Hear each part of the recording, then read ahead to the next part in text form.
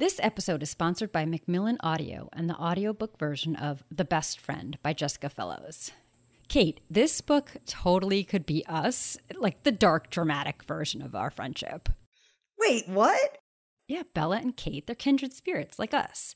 Bella is sensible and cautious. Kate is gregarious and just a little dangerous. Yeah, they're also totally toxic. Oh, come on. They're intense. Honestly, it's the men that ruin it all. True. When Bella and Kate come of age, a black seed is set in the heart of their relationship. Over decades, acts of both cruelty and love ferment until one shocking event tests them beyond normal limits. Way beyond. The two narrators of this audiobook make it feel like you're listening in on a pair of best friends conspiring to get into a lot of fun and trouble. The Best Friend explores the darkest corners of female friendship, a place where loyalty and betrayal intersect with deadly consequences. Get The Best Friend by New York Times bestselling author Jessica Fellows on Audible, Libro FM, or wherever you get audiobooks today. On Pop Fiction Women, we explore what it means to be a complicated woman. Tired of endless variations of leading men next to one-dimensional archetypes of women, or strong female leads written by men that were essentially guys in women's bodies? We started this show to highlight the many female characters in entertainment worth exploring, as well as the women who dreamt them up. And now we're adding those creators to our conversations, discussing their process and passion in bringing these women to life. Welcome to Complicated Conversations. On these episodes, there's no spoilers. So come on, it's starting. On this episode of Complicated Conversations, we are joined by New York Times bestselling author Jasmine Guillory. Her novels include The Wedding Date, the Reese Book Club selection The Proposal, and By the Book. Her work has appeared in the Wall Street Journal, Cosmopolitan, Bon Appetit, and Time, and she is a frequent book contributor on The Today Show. She lives in Oakland, California, and her new novel, Drunk on Love, is out now, which we loved so much. Welcome to Pop Fiction Women, Jasmine. Thank you for having me. So we are podcast focused on what we like to call complicated women. And so we want to start with Margot, who we loved so much. She is what we like to say complicated. You write, she was too much for some people, for most men especially. She wanted too much. She cared too much. Of course, we think that's perfect, and the world should celebrate women with that kind of unabashed appetite for more. But she often feels like she has to downplay her accomplishments, sort of hide that she's the CEO of this winery. So we wanted to talk to you about your development of Margot and how you came to really understand her. Because we do. Yeah. When I first had the idea for this book, it was kind of the setting came to me first.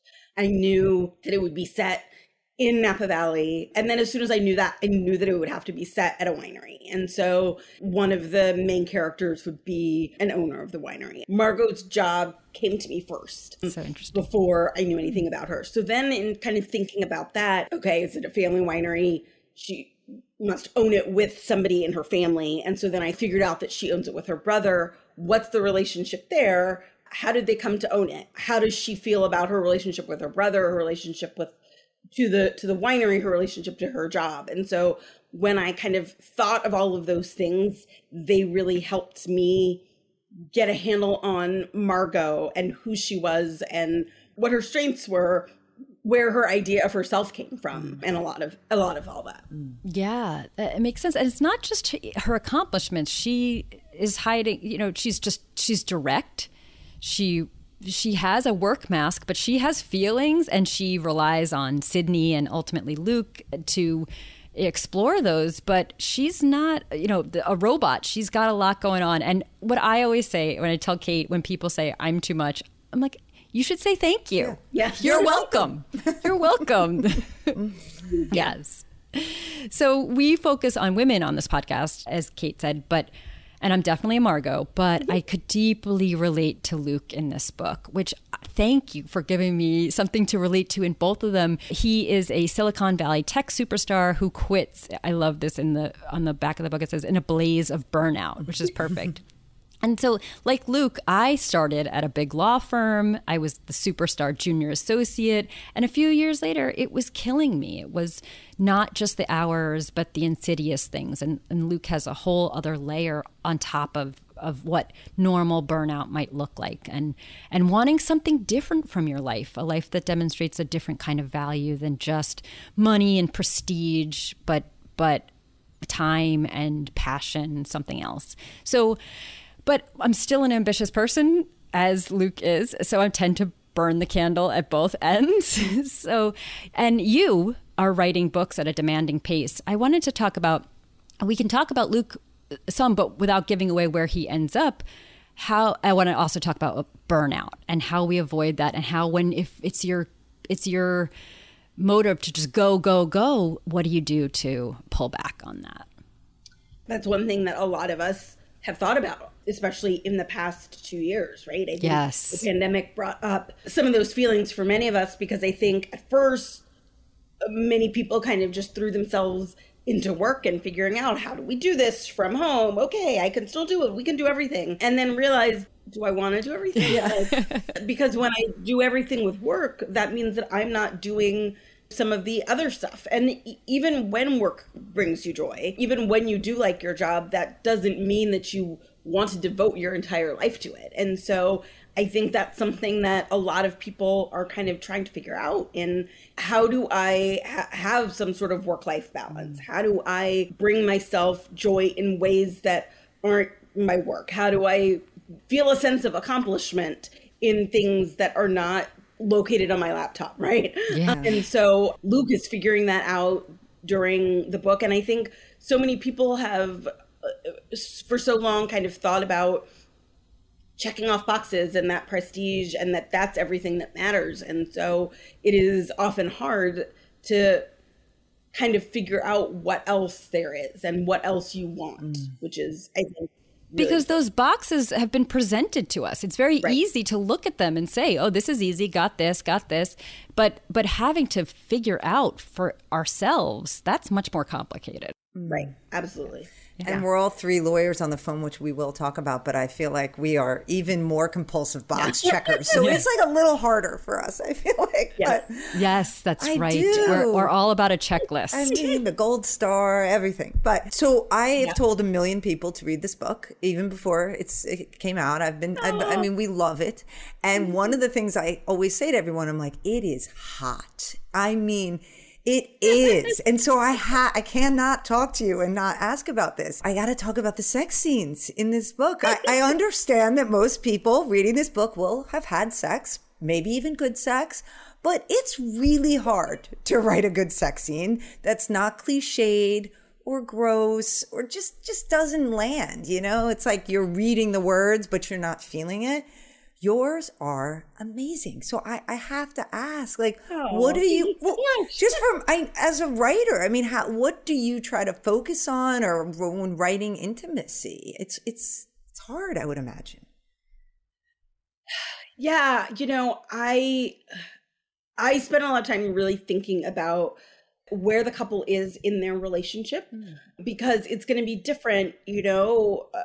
For instance, Luke and Margot at the very beginning of this book, when they barely know each other and it's just, they're starting to fall for one another. So I really kind of try to think about, put myself in that character's position. You know, what do they know about this other person? What are they attracted to in this specific part of the book? And think about it from each of their perspectives to kind of figure out, like, what is fun about this? What is good? What may not be, you know, what's the balance there? And so, because I think of sex scenes, like most other things in books, are about character, right? Who is this person? What do they care about? And what's hot specifically to them? And that makes the biggest difference. Yes. Oh, and it's so good. It's right. And I think about how there was so much of, let's take turns. I want to be in control, and this is what I'm used to. But also, this is the one place where I feel like I can let it go a little bit and let you be fully in control. And I feel safe for that. And it is, you're so right. Their character is really infused in those scenes. So good. But now I'm going to take a sharp left turn away from sex and talk about siblings. Yes. Sharp left turn. Very total mind shift here. Now, lots of romance novels include families of origin, mothers, sisters, but they're often a sounding board or an ally, which is they're great devices, and certainly they play a huge role in who we are as people. But you gave Margot a brother who is a source of tension and conflict, and really underlying. They're not in a feud, they're not in a fight. They're actually working together, but they're so different. And there's also kind of this miscommunication or this secret between them that we find out as the book unfolds. I thought that was such a great way to use siblings because it feels very true to life. There's so much of an undercurrent of either jealousy or competition or just so much goes on in from a childhood to adulthood. And I thought it was so brilliant. And I wanted to know what you were exploring with that. With that. Well, I was really thinking about like, what would it be like to run a business with your sibling, right? Like you have known each other since birth. Every sibling has like, when I was 7, when you're like in your 40s. And so what would that relationship be like? How could you run a business together without some of that coming up? And I think the answer to that is it probably would come up, at least at first, and you would have to work your way through it and figure that out. And how can we have our separate relationship that's business versus siblings and kind of work your way into it? And especially if at the beginning you're kind of thrown into it, right? Like Margot and Elliot were. If you don't consciously decide to do this together, then maybe you're not going to have those conversations at first. Maybe you're not going to figure it out for a while. Right. And so, at the beginning of this book, Margot and Elliot are still in the we haven't quite figured it out stage. And so I really wanted to explore that and what that would be like for each of them. Yeah. Yeah. No, that's so true that they are thrown into it. But it's also just hard. It can be hard to talk as siblings. It's just, you just know you're together. You're kind of stuck together and you don't always want to dig too deep there. I just thought that was really great. And it's also... it showed a real vulnerability for Margot. She is so, even with Luke, she has to put on a face sometimes when things aren't right between them. And she can't, with Elliot, you see how it gets to her. And we don't always see it with Luke, but we really see it with Elliot. And I just thought it was great for her character and also the dynamic. I really appreciated that. Yeah, and so accurate. So Corinne and I both have brothers. And so that was very, very relatable for both of us. No one makes me feel more insecure than my brother. 100%. Same, right here. And if I had to work with him, I have no idea what would happen. So I wanted to talk about writing books that you yourself couldn't find, namely ones with smart Black women at the center doing fun and exciting things. I had read an article that I just wanted to read in an interview where you said, "My vision of a writer has always been someone quiet, someone introverted, and especially someone white. I saw this pattern in so many of the girls in the books I read and loved as a kid. Anne, Emily, Betsy, Harriet, Claudia, Meg. When I turned to those childhood favorites over to look at the picture of the author on the back, they almost never looked like me. There were books about little Black girls, but they were almost exclusively about little Black girls during times of struggle." And that passage, it so spoke to me because those books were the exact books that I read. I was a voracious reader. I understand you were too as a kid. And I never thought about it, right? Because when I turned those books over, they did look like me. The characters looked like me. The authors looked like me. And to hear you say that, it just really struck me that you then thought, wait, where are the books for me? And so it seems as if you've essentially written the books you wished existed and that you wanted to read. So I just wanted to talk to you and hear more about that. Yeah, well, I mean, I think, I haven't quite written the books that I wished existed, right? Because those books, I wanted books for when I was little, but I think a lot of, now those books do exist because so many other people have been writing them and they have been published.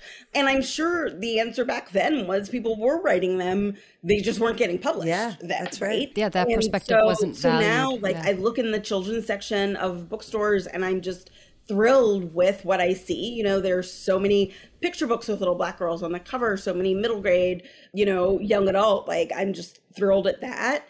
And like, I think romance has a long history of lots of Black women in books and starring in books, but publishing wasn't kind of putting them out to the front. You know, publishing was sort of, you know, maybe publishing them on the corners, and you had to find them, you know, you had to look hard for them. Bookstores certainly weren't putting them at front tables.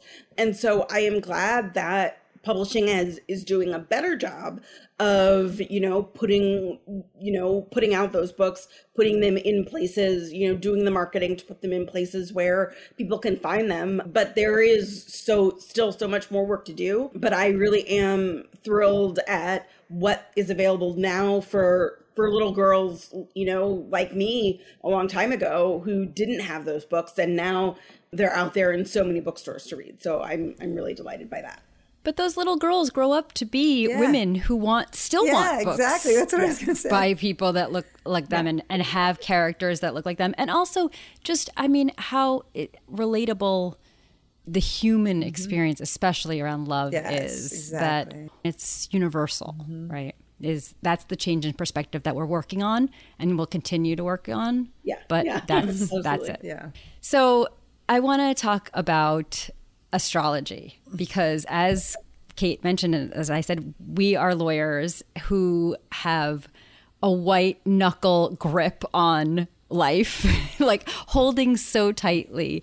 And one of the silly side interests that we've come up with is looking to astrology and saying, this is not in my control. It's Mercury retrograde. I could have done everything perfectly and it's Mercury retrograde.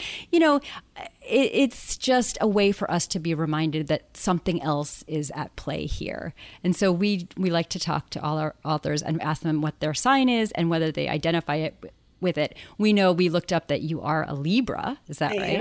And do you identify as a Libra? There are definitely many things about Libras that I relate to. I mean, obviously, you know, it is the lawyer sign, right? The scales of justice.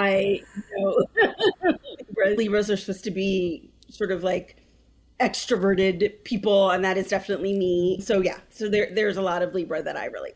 I don't know, however, I did a conversation once with another author who is, you know, significantly younger than me, and I think people now are, well, I mean, maybe always were, but especially now are like into knowing what the other two signs are. Yes. And she asked me what my sign was, and I was like, well, I'm a Libra, but I don't know the rising other or moon. Ones. Yeah. And she was horrified.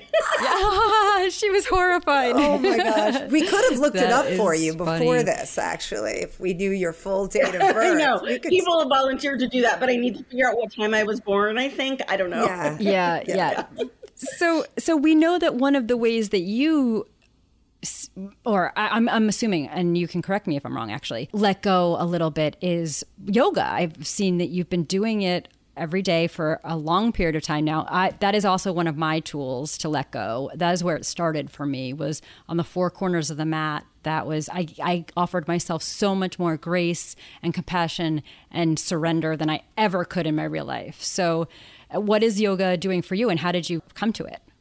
Well, you know, it's funny because I feel like I've been doing yoga most of my life. Like my mom, I grew up in Berkeley. My mom did yoga, you know, when I was little, and she would like come home and teach me things. And so I've sort of learned little bits of it throughout my life. And, you know, what you just said about offering yourself much more grace than you would in your regular life. Like I remember one yoga class that I went to where, you know, it was a hard class. At one point I was just like in child's pose for a while. And I remember distinctly this because I remember being there and then like beating myself up about it and like thinking like everybody else in this class is working so hard. They're probably staring at me and thinking like, what is she doing here? She's just been in child's pose for the past 3 minutes. Like, why is she doing this? Blah, blah, blah. And then the teacher said, you know, everybody come into child's pose. Most of you are already there. And I was like, oh, wait. Okay. So other people are, I'm just not the, okay. Yeah. You know, and so I think that moment really did teach me like, maybe you should not because a yoga class is not for you to beat yourself up about what you can't do. It's to celebrate what you can. And so I have really tried to take that perspective to my yoga practice and like kind of do what I can and celebrate what I can and like try to do something that's hard for me. And if I can't do it, like try to do it again the next day. And so that is sort of something that I have tried to carry with me and give myself a lot more grace than I normally do. Yes. Oh gosh. All I do is listen to every time we talk to anyone who does yoga, and Corinne talks about it, and I think, God, I need to do that every time. But one of these days, So we had mentioned earlier that we're all lawyers. And so of course we do want to talk about that because we talk to a lot of lawyers turned authors on here. And, you know, everyone has a different journey. A lot. Yes, a lot. And the thing that really interests us is sort of the question of identity. And, you know, are you a lawyer or are you a writer? And it seems so easy when you're a lawyer to call yourself one, right? I mean, you went to law school, you're practicing law. But when are you a writer?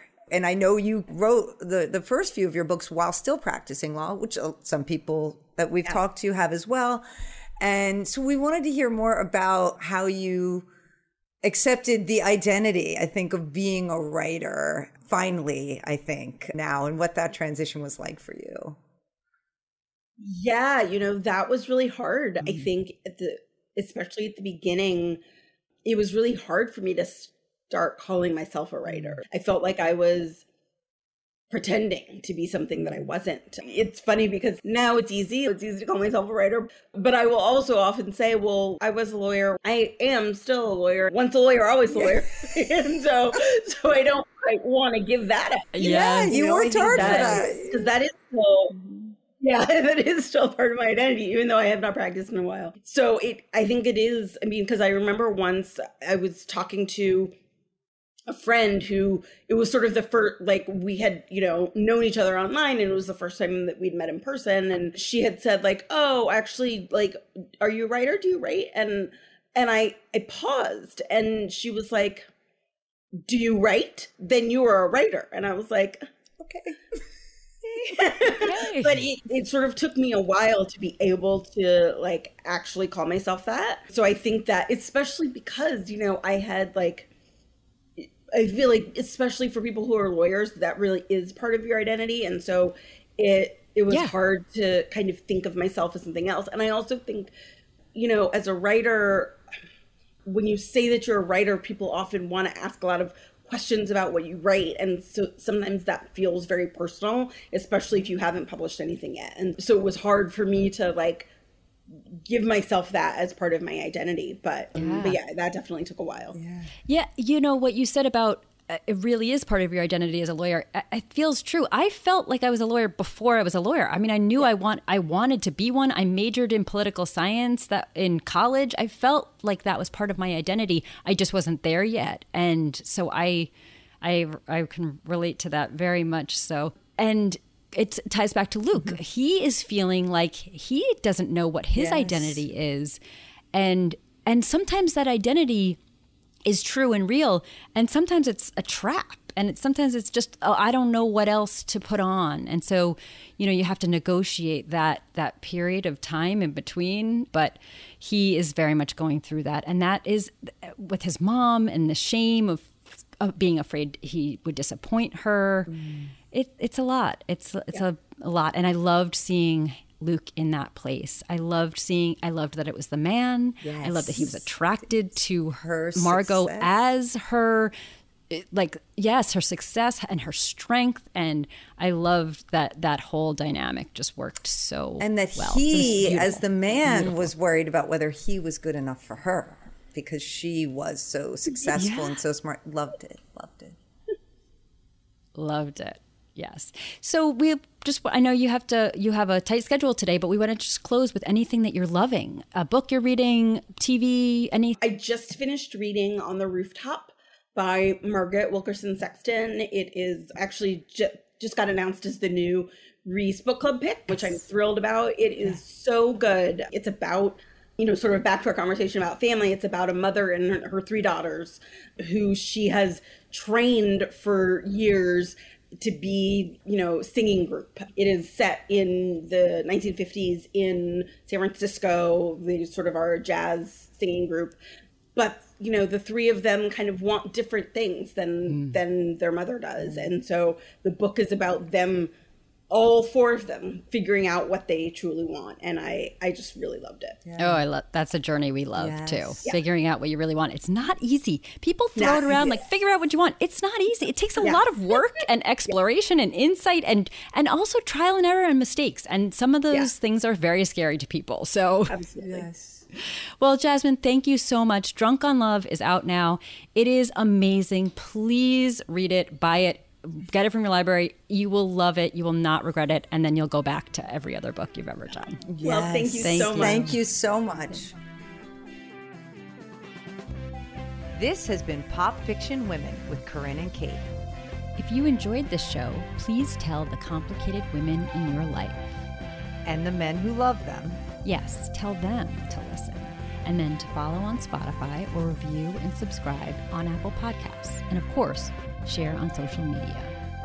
Tag us with your favorite books, TV shows, and movies starring complicated women on Facebook and Instagram at Pop Fiction Women or on Twitter at pop_women. For more coverage of the women you love or to find out if you qualify as a complicated woman, go to popfictionwomen.com. And keep it complicated.